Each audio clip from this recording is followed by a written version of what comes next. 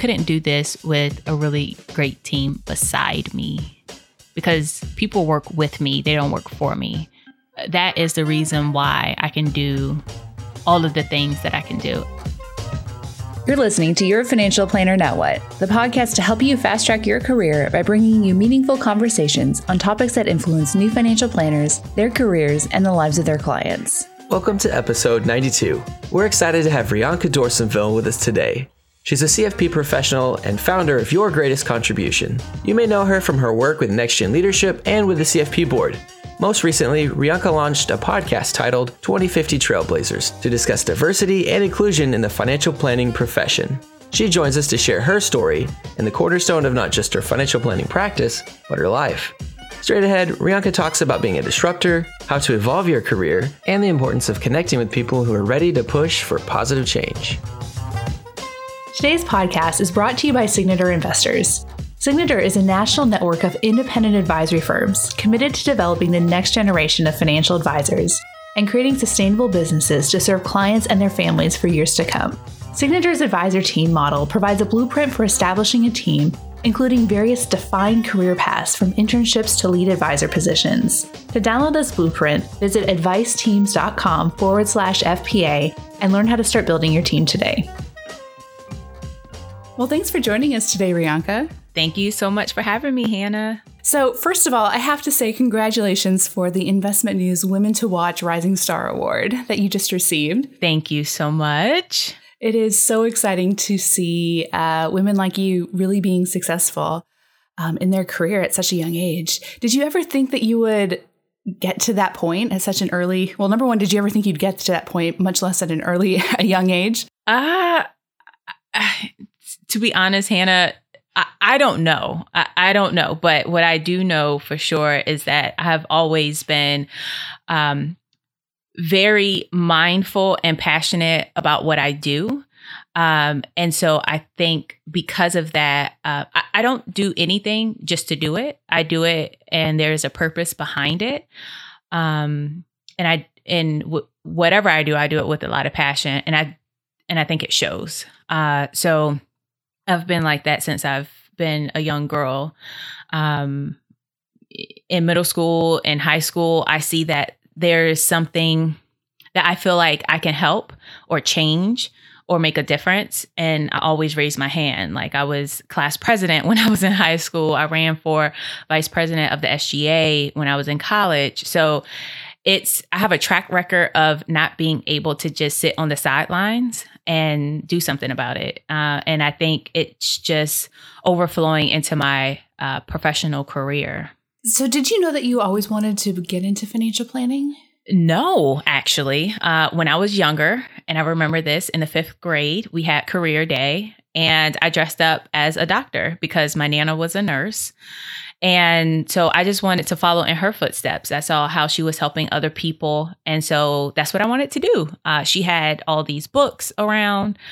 I loved watching ER as a young kid. Yep. And I was like, oh, this looks so cool. She had her stethoscope, so I would just walk around just wearing it all the time. And so that's what I wanted to be. And when I got much older, somewhere it changed. I turned to have a love for math because it was very exact. Like A plus B equals, I don't know, AB. I don't know, but with math, there was something exact about it that you're right or you're wrong.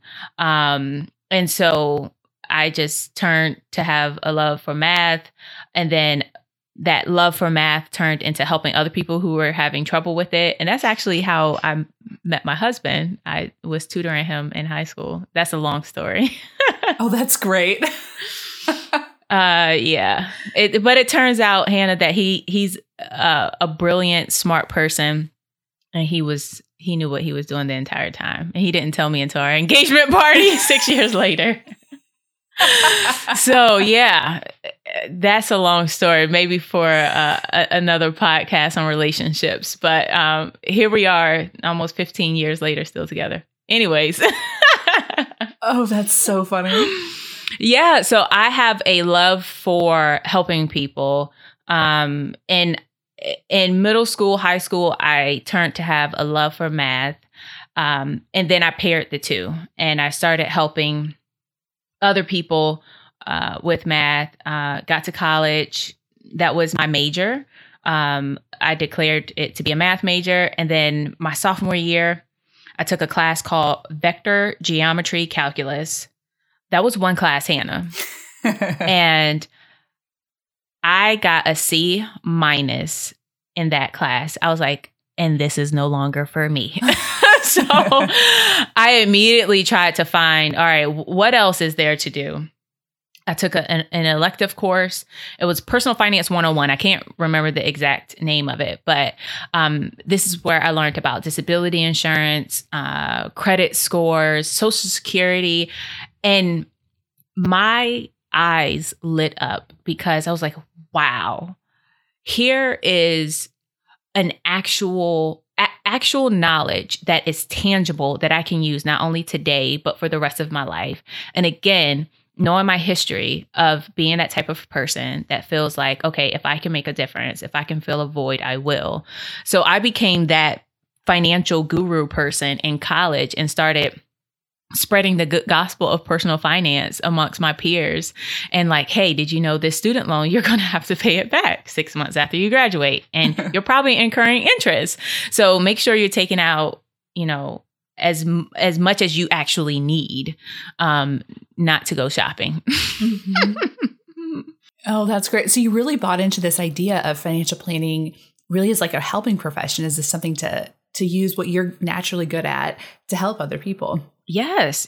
And for those of us who are financial planners, we know that that's exactly what this profession is about. It's about helping others. It's about building relationships. There's a lot of misconceptions and myths about financial planning. It's all about numbers. And definitely, if you have a love for math, there are pathways that you can take where you can heavily focus on something like investments or, staying behind the scenes, being the data person. There's nothing wrong with that. Everyone doesn't have to be a lead advisor if that's not what you want to do. But for me personally, I love that client interaction.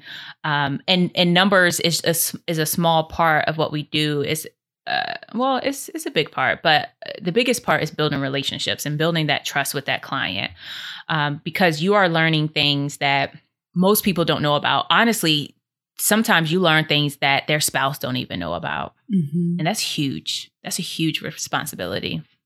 Yeah, very much that confidant for a lot of people. Yes. So I know a lot of new planners buy into this idea of this helping profession, really want to help people. And then they get into, quote, the real world in their first jobs in the profession. What was that like for you, kind of making that transition of being completely bought into this idea of financial planning to actually doing financial planning? Well, Hannah, I was really lucky because the firm that I started off with, they believed that in order to be a successful financial planner, you had to be in the meetings. And so my first month, I believe it was, I was sitting in client meetings. So I started off as a paraplanner. I'm not a huge fan of that term, paraplanner, only because, so this is me, my first tangent of our interview. Paraplanner. When clients hear that word, they automatically compare it to a paralegal. And with a paralegal, you don't necessarily have that foundation of education to become a lawyer. You just have, this set of knowledge that is capped at what paralegals do. For paraplanners, we actually have that set of knowledge and education so that we can continue to advance to be a CFP or a certified financial planner. So, though paraplanner is used widely, I would advocate for us to start using associate financial planner or associate financial advisor, because that's exactly what we are. We have the education. Now it's just us actually going through and getting our experience so that we can become that lead financial planner or financial advisor. So that's my first tangent. All right, going back to your actual question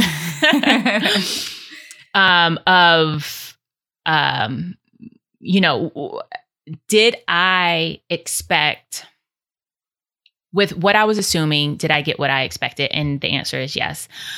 So again, the first month I started my at my new job at the firm, we were in client meetings, and our responsibility was to be a sponge and to listen. And what I appreciated about that time, that we kind of get a little antsy as new planners, because we are eager and ready to just start, giving advice and everything. But I believe your first couple of years out of school should just be listening, being a sponge, and learning body language. I took notes, I did the paperwork, and it came a time where the client looked to me to ask questions about the paperwork. And though it's only paperwork, but you felt so empowered, because it's like, I did this, I took ownership, I know exactly what, these paperworks or how to answer the question for this paperwork. And if anyone has ever filled out a brokerage account form, or a transfer, or rolling over of the 401k into the rollover IRA, it's not easy paperwork. And now I feel like I'm dating myself. Now we can probably do it all electronically. But back in my day, well, we had to highlight the paperwork and put sticky notes in there. You feel empowered, and you can answer those questions. And then you learn body language, you take notes, and then it's the lead advisor or the senior advisor that goes back, read the notes, and say, "Hey, Rianka, great job on catching this," or you missed something, and here's what you missed. And it's these little nuances that the senior advisor or lead advisor catch that you may not catch. And it's a learning opportunity and learning moment, but you don't catch it if you're not sitting in the meetings. So yeah, I know that there are some firms out there that don't allow their their paraplanners or associate planners to sit in the meetings. And I think they're completely missing out. They're missing out on so much training that they can be giving their paraplanners or associate planners. And it's stunting the growth of that person and that person's career, because I learned so much just listening and sitting in on those meetings. And then at that time also, I was building a relationship with the client.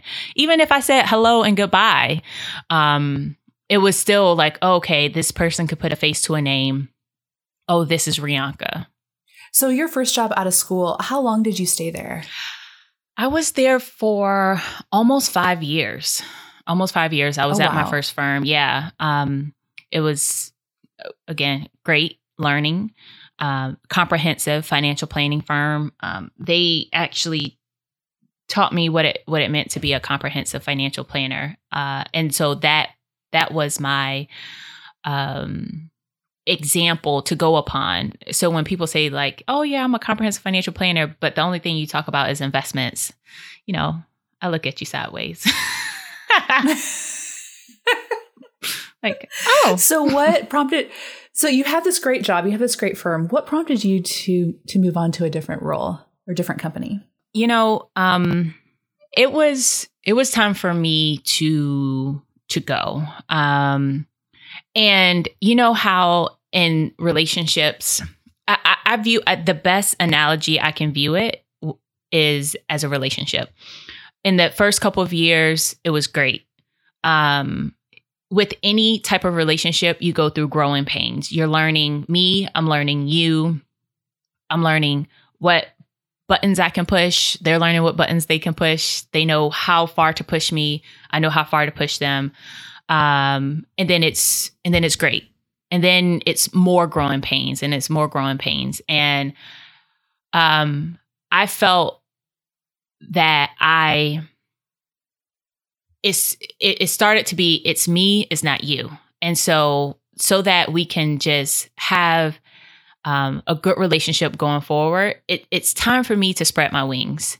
And if anyone personally knows me, they know I am a bird that cannot be caged.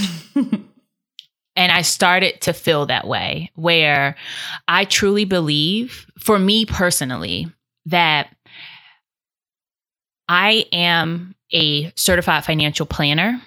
I am a financial planner, but I'm so much more.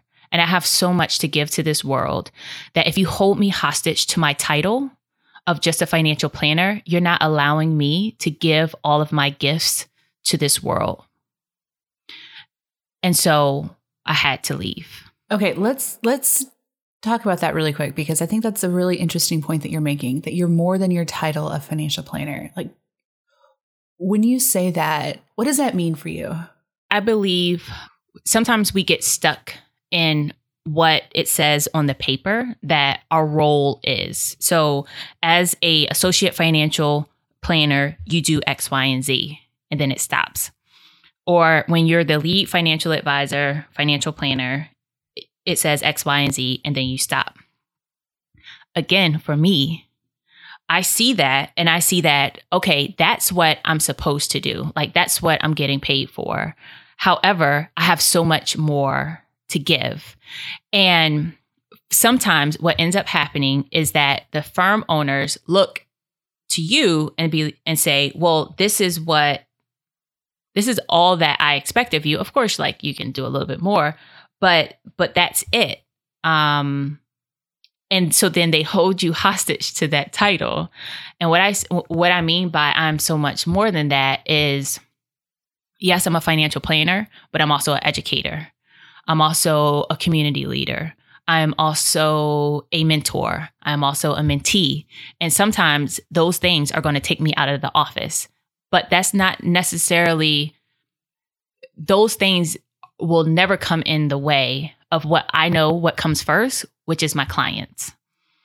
And if you are at a traditional firm and the firm has been doing things a certain way for over 20 years, and for someone like me who is kind of a disruptor, and I say that in the most positive way, a disruptor in saying, like, with technology, right? Technology right now is a disruptor. Yeah. Because we have the robo advisors, which is just technology for investments. They're not true advisors, but we have the robo advisors. Like, that's a disruption of technology. We have virtual firms now. That's a disruption. So that's what I mean by, just being that disruption of saying, hey, we can do things a different way. Honestly, all of the new planners that are coming into this career, into this profession, they're all disruptors because they are looking at things in a new light.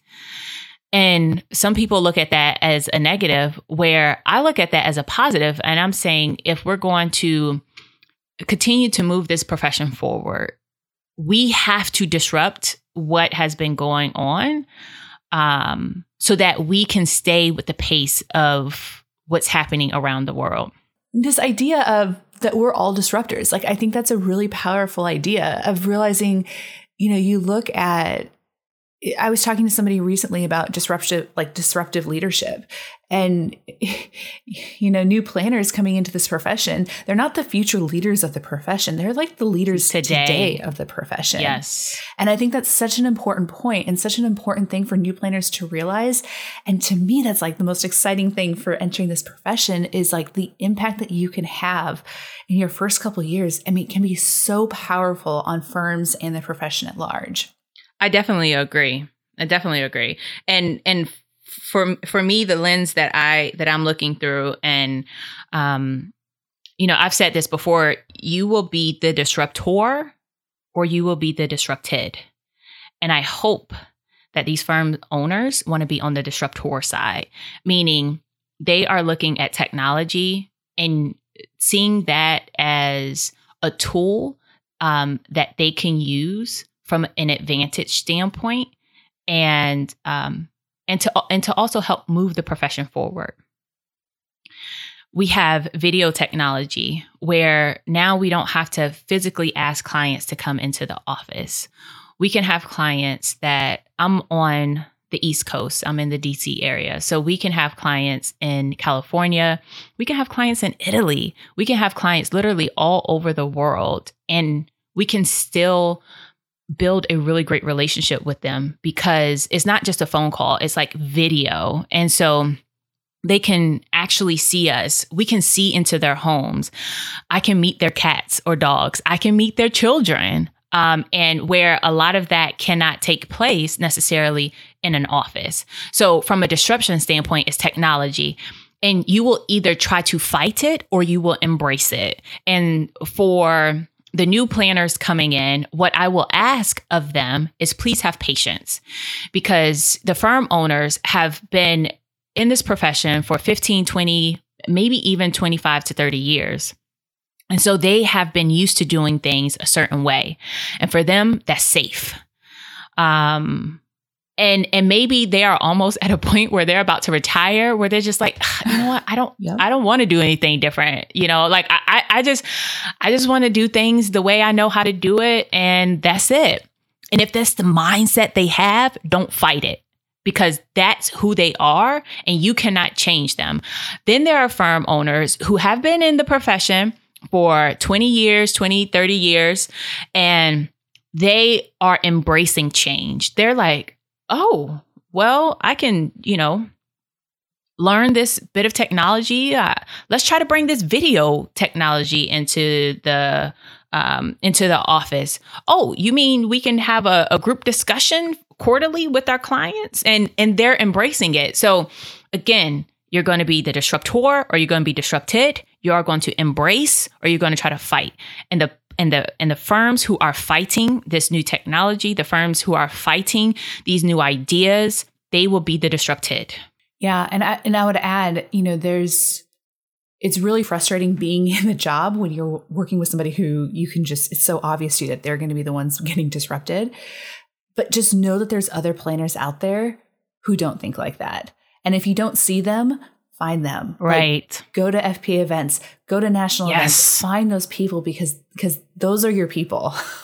Those are the people you want to be associated with. Yes. Yeah. And you touch on a good point, Hannah, is that, sometimes, especially as a new planner, your first firm is the only thing like that is your world. And so you make the assumption that all firms are like this. And that is not true. That's the beauty about our profession. And that's kind of also the challenge. But the beauty is that all firms are not alike. And so, and all clients, all the subset of clients that you're working with, they're not the same at every firm as well. So if you are truly not living or bringing your full self forward, if you don't feel comfortable bringing your full self forward every single day at your firm, you're not at the right firm. And now it's just like what Hannah said. You go to these conferences, you go to the FPA annual conference, you go to gathering, retreat, residency, you find your people and you just chat with them. And I'm pretty sure there's going to be a firm out there that fits for you, because the world is missing out. If you are not bringing your full self forward every single day, if you're not bringing your full self forward with the passions, with the gifts that you have been blessed with, then the world is missing out. The profession is missing out. I was talking to someone the other day, and he is a minority. He's a minority in a sense from an ethnic standpoint.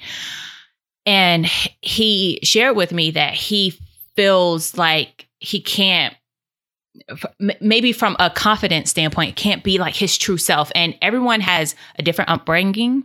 Everyone has a different starting line. So when you start to hear these stories, listen, don't don't place judgment or like, oh, it shouldn't be that hard or da-da-da-da-da. Like, just listen, first of all. And so when I was listening to his story, this is the exact same thing I shared with him.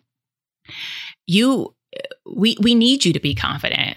We need you to bring your full self forward because of the gifts that you share. And, he started sharing with me of his upbringing and all of this. And I'm like, we need to hear that because you can resonate with clients. And so clients can then open up more because they're learning more about you. So the more you share about yourself, the more the clients are going to share about themselves. And that's when that trust starts to happen. That's when you're building relationships where for some firms where their bread and butter is how the market is doing and they're focused on investments, these are the clients that are going to stay when the market tanks because they have a personal relationship with you and their value of you as their advisor or their planner is not placed on how well the market is doing. It's placed on you. Mm-hmm. Yeah. It's such a important point. And that like what makes you different actually sometimes is your most valuable asset when working with clients or engaging in the profession. It's that's what helps you stand out. Like that's what's going to draw people to you, that they don't feel comfortable anywhere else. Like what a gift to those people that when you bring your full self to them. Yes. And if at any profession, this is the profession to do it. Yep. Like everyone is different. And that's the beauty about it. Everyone is different. Everyone has a different upbringing. And you being able to share your story with clients is empowering because then they can share their story with you as well. Mm-hmm. I was talking to a girl, her family immigrated here, and she didn't feel like her English was good enough to be a financial planner.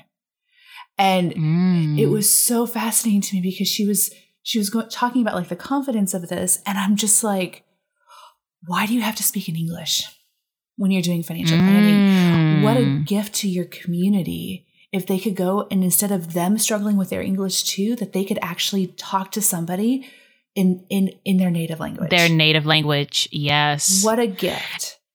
And that falls under diversity, right? Mm-hmm. And the inclusion that we need to start highlighting in this profession instead of trying to have everyone fit the mold of what this profession has been for the past 20 years, which is working with millionaires, working with older clients who are pre-retirees or retirees. Like we can meet the clients where they are instead of the clients meeting us where we are. It's an entrepreneur's dream profession, I say. Oh, yeah. Yeah. Well, we're both entrepreneurs, right? So we know exactly how fulfilled we both feel in our roles as business owners. So, yeah. So when did you decide that you were going to become an entrepreneur? I didn't decide. My health decided for me. And I don't share this story too often, but I think I can be open with you, Hannah. It's just you and I listening in, right? Just us. No big deal. It's just us. Honestly, what happened, and again, going back to, I don't want to be held hostage to my title. That's what I started feeling again at my second firm. Again, like there are people who are still there who are thriving and loving what they're doing. And that's totally fine. So it's me, Hannah. I figured out it's me. It's me.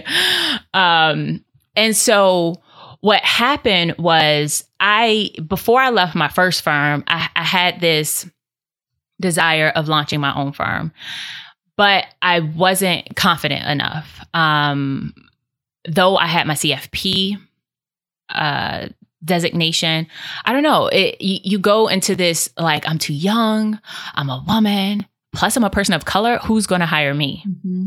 And so I wasn't confident at all to start my own firm. And so I went to the second firm, and it was blissful. Again, with relationships, woo, bliss, very blissful. It was a 180, felt support, all of this. And then I started getting these migraines about a year into, maybe it wasn't even a year. almost a year into my new firm, I started getting these migraines.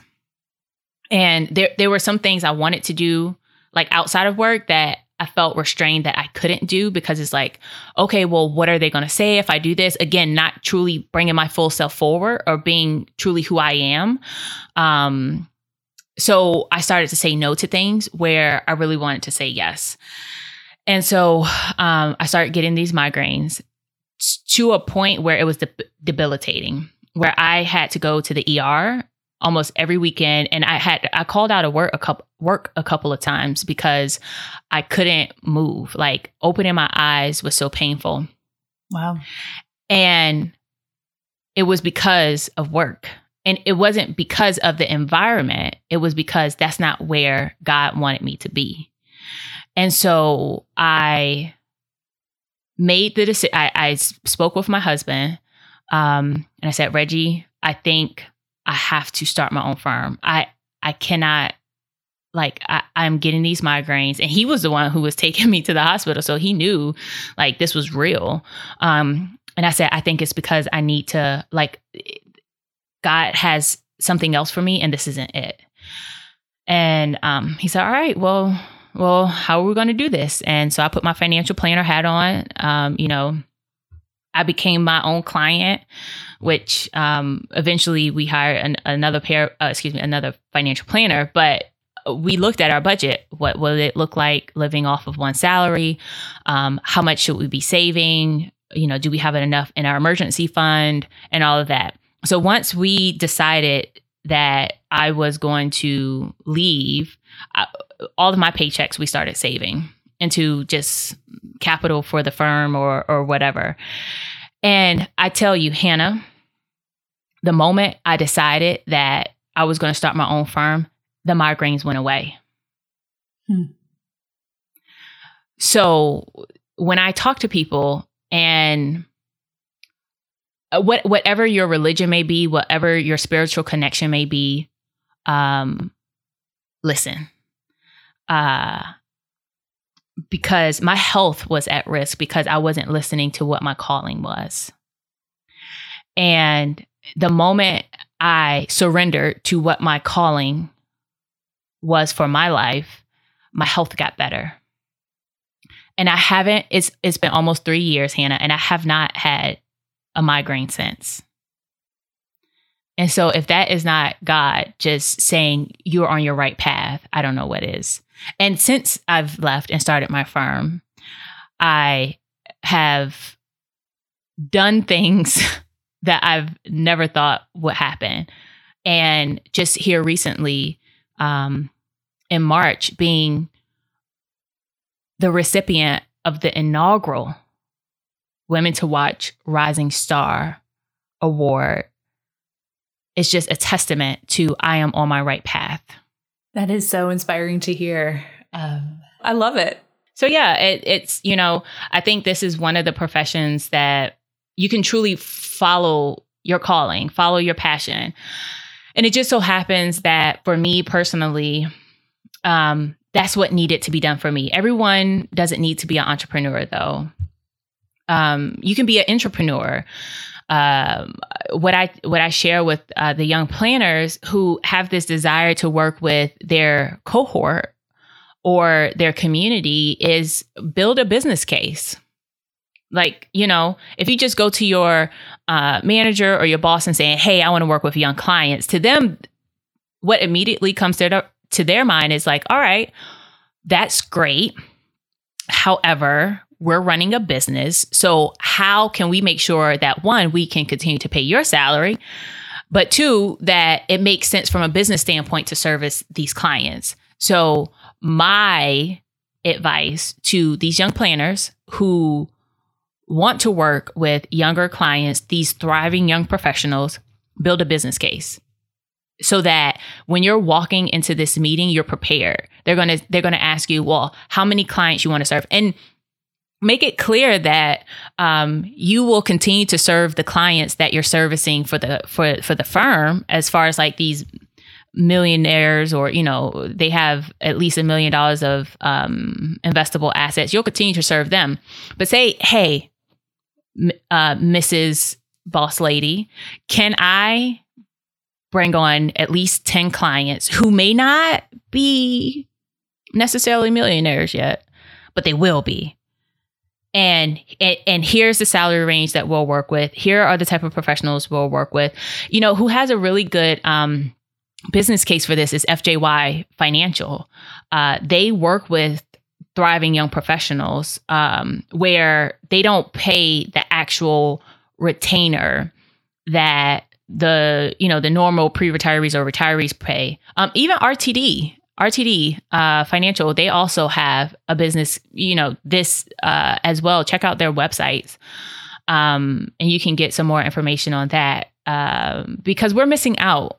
We are missing out if we are not working with these young professionals who are at an impressionable stage of their career and their life.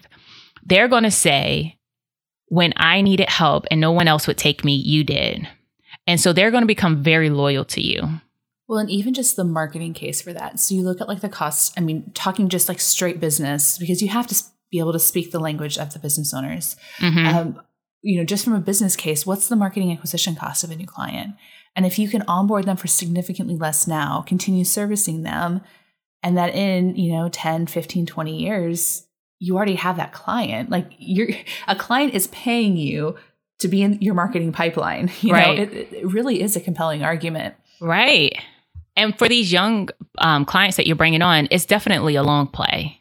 You may not make a profit for the first couple of years, but seeing the trajectory of their salary, seeing the trajectory of, what they'll potentially be able to invest is a good business case. Yep. And even Hannah, as far as you were mentioning with the acquisition of a client, it's become cheaper. Like these particular clients, you don't necessarily have to ask them to come into the office. They can be clients that you just talk to through video, where it's a legit hour. And you turn on your webcam, turn it off, and it's an hour. When I talk to other advisors and I tell them I have never met majority of my clients in person. Like some of my clients, I've either, I've known them from college and now they're reaching out, or we just got the opportunity just through my travels and me reaching out to them, being able to meet them in person. But majority of my clients I have never physically met in person. And I have a phenomenal relationship with all of my clients. And they're like, how? I'm like, I am in their house. I know their cat's name. I see their cat. I see their children. They show me a new painting that they just got. They're walking around with their laptop, sharing with me some of the things that is awesome to them. They're showing me their bowling trophies that they just won because they go bowling every Wednesday at 7 p.m. And so I know I can never meet with them at that time. And so when their year anniversary came up, I sent them a gift certificate to one of the really nice bowling alleys here in DC, where they could play a couple games, they can have a few cocktails and some food. And they were like, wow, I was like, yeah, I listen. Yep. And so that's building relationships right there. Oh, I love that example. So you've talked a lot about being passionate about what you do, feeling the sense of calling, and that really kind of helped you take the leap into starting your own firm. So when you started your own firm, what was your passion around that? Like, who did you want to serve? How did you want to serve it? Like, what was really that vision that drove you? So what drove me to start my firm was that a lot of people were reaching out to me, either colleagues of my husband, peers from school for me, peers from school for him. And they were reading articles that I was writing. So when I was at my first firm, I started a blog. It was called Golden Financial Nuggets, because I was like, all right, we're learning this information, and this is information everyone can use, not just people who can pay us $10,000 per year retainer. And so I got approval to start a blog because I wanted to share the knowledge. Again, that's if I feel like doing something that can help a lot of people, I'm going to share it. And so that was my way of sharing. And so because I was planting those seeds, I didn't even know I was planting, of just that knowledge and being that trusted person in their sphere of influence when it comes to personal finances. When people started to hit a pivotal point in their career, as far as, a huge salary jump or a huge bonus or something so special as expanding their family, I was the first person that they reached out to. And to continue to tell these people, I can't help you because you don't have $10,000 or you don't have, $10,000 in annual retainer, or you don't have $1 million of investable assets. It started to hurt. It started to hurt me personally, saying, wow, I can't help you because you don't have money. And then I started to look at just me. Like, I couldn't even afford to be a client of my own firm, nor could my family. Like, I did not grow up rich. I did not grow up with the white picket fence. I grew up poor, let's call a spade a spade. Yeah. That's how I grew up. And so now here are other people who are trying to break that cycle or break this chain of being financially illiterate. And now they're trying to expand their personal finance knowledge. And I'm saying I can't help them? No, that didn't feel right to me.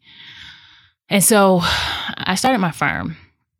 And it's called Your Greatest Contribution. I didn't want to make this about me.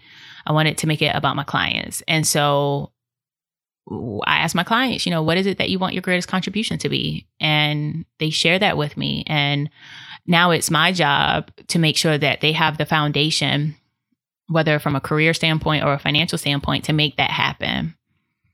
So that's why I started my firm, because I wanted to help people who wanted help. Not everybody wants help. But for those people who are reaching out and saying, hey, I'm willing to pay something. Can you help me?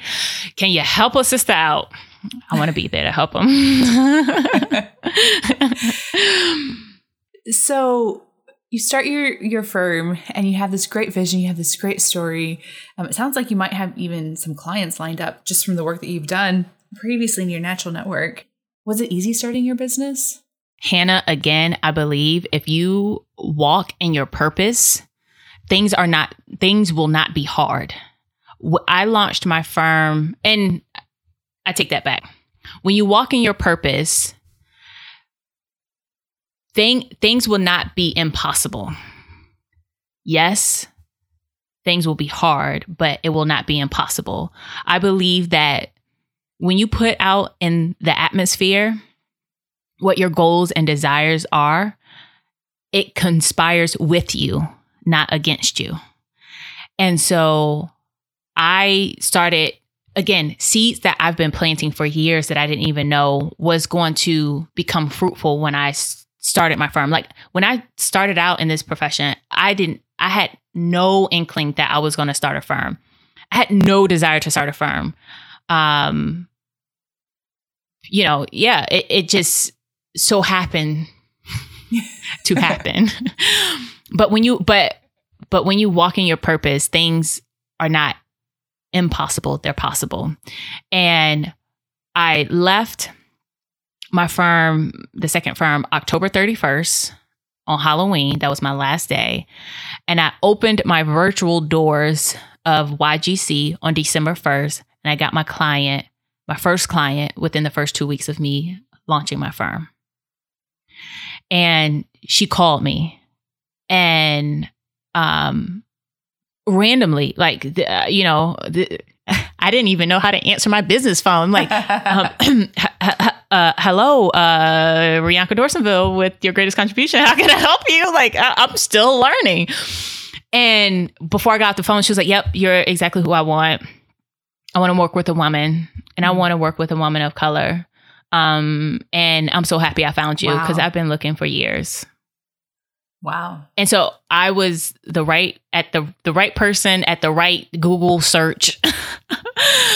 And she hired me right off the bat. And then I got another call the following day. And I was just like, wow, okay. Like, I don't have any fears anymore.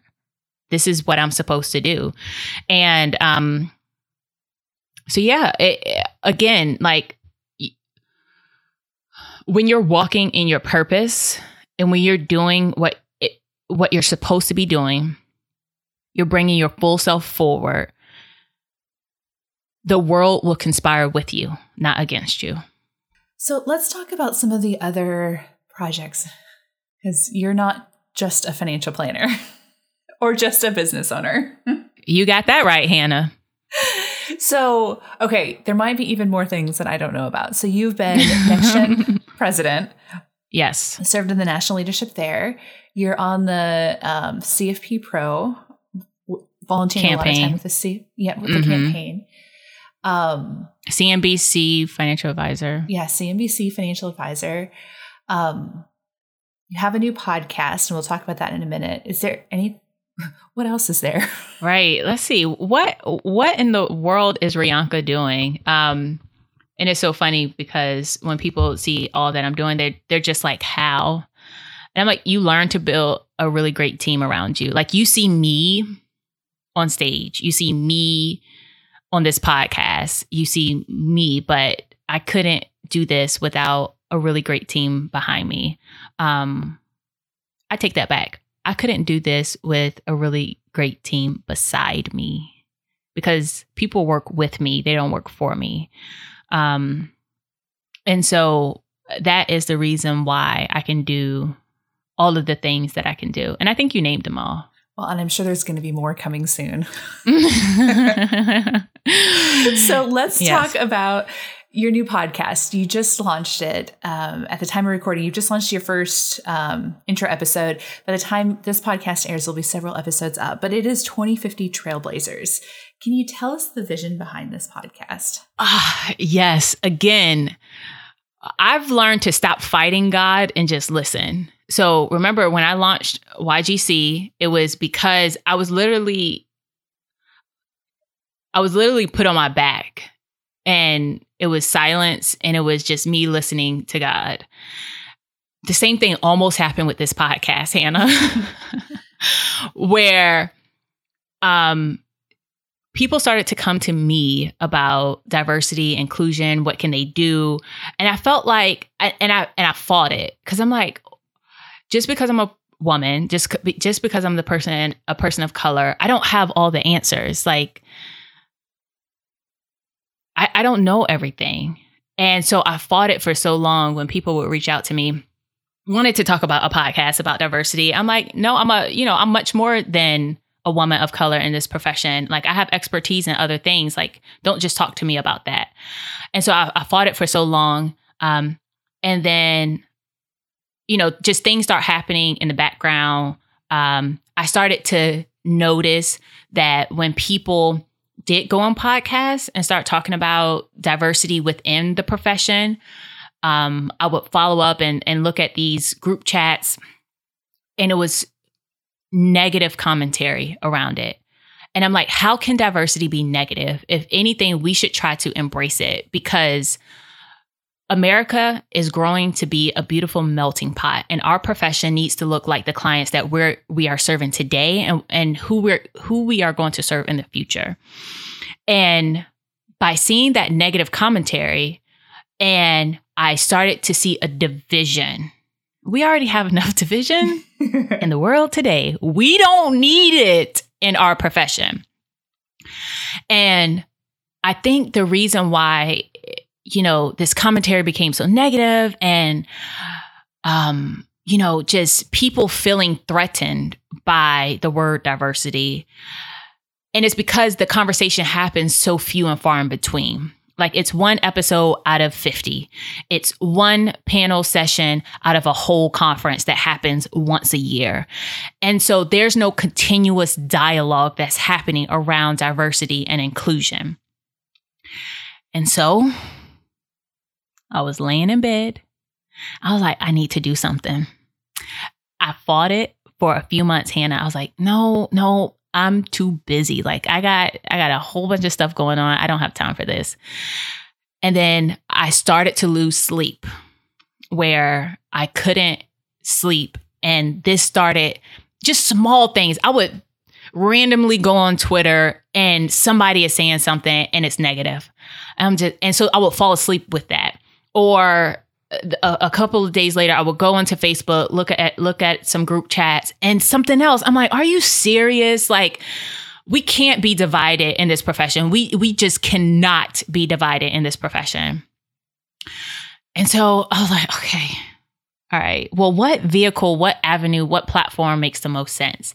And then the podcast came about. I didn't know what the name was going to be. I just knew we needed a space, a very comfortable platform where people can just talk and be themselves, where it feels like, Hannah, you and I are in my living room chatting.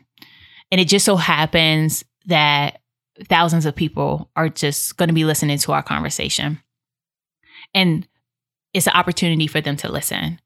And so that's how the conversation goes on 2050 Trailblazers. It's conversation around just addressing the lack of diversity in the financial planning profession. We're engaging industry experts and leaders in this conversation so that we can encourage cultural awareness and cultural perspectives and figuring out ways to make a measurable impact. So we're just not talking the talk.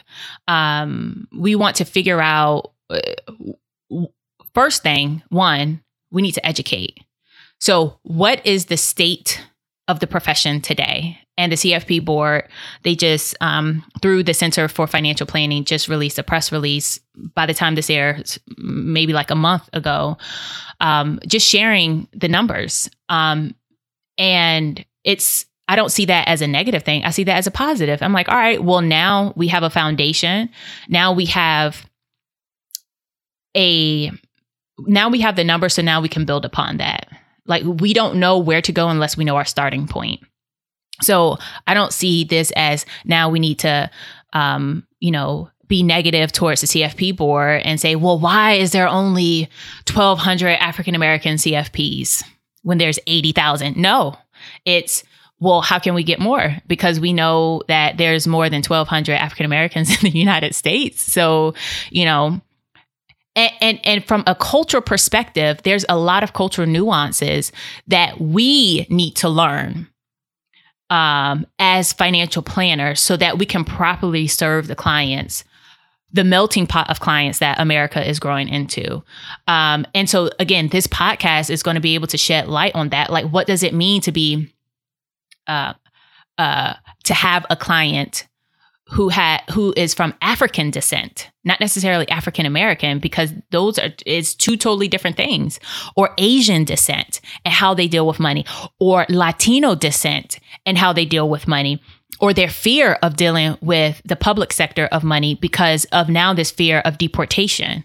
So it goes deeper than just, the color of our skin. Like, we have some culture around us, and some nuances that we are fighting to deal with as clients. And if we're going to be great financial planners to our clients, we need to know how to work with them, how to ask the appropriate questions, what is not okay to ask, or how that could be deemed offensive. For so long, we have dealt with a small subset of America. We have worked with pre-retirees and retirees who have $1 million of investable assets. And it's a very homogeneous subset of clients. And now, if we're going to not only expand our knowledge, but expand our cultural awareness, we have to listen and not take offense to it and not feel threatened when you hear the word diversity. Well, and what's so, I don't know if exciting is the right word. Maybe it is. What's so exciting to me about this idea of diversity within financial planning, especially, is like, this is what makes us good at our jobs. Like, the ability to listen to a client and understand them, the ability to listen to another advisor who I have a different background from. I mean, I'm not a person of color, but to hear those stories, like, that's what makes me good at my job. Like, that's what gives me hope about diversity in financial planning.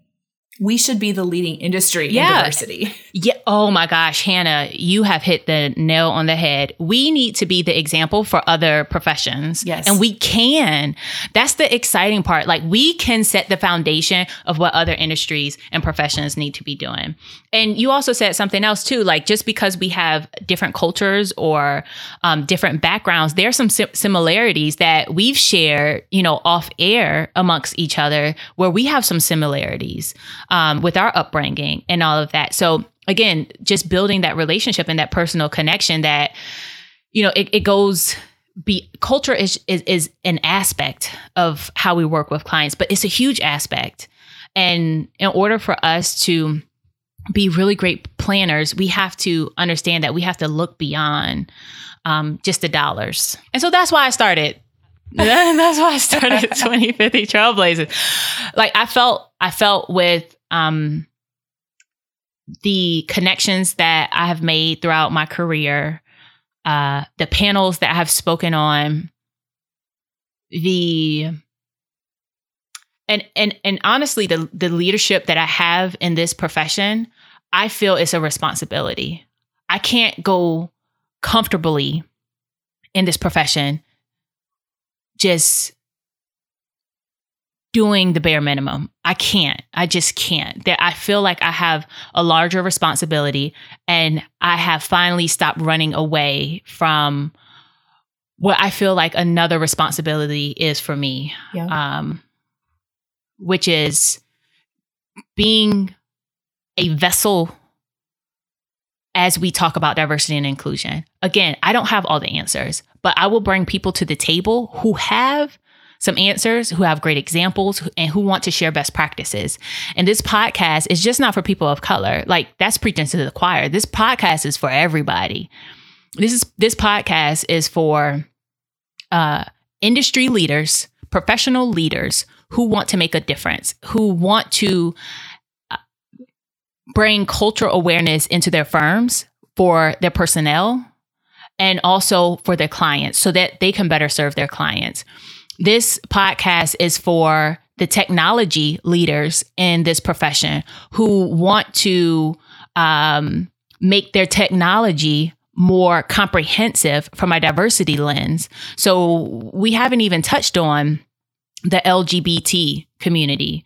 And how it just says you can only do Mr. and Mrs. Well, what about Mr. and Mr. or Mrs. and Mrs.? Or what about, hey, don't call me that. Just, I'm a human, So this podcast is for people who, again, want to be the disruptors in a positive way, but who want to bring the profession forward, who want to move the profession forward.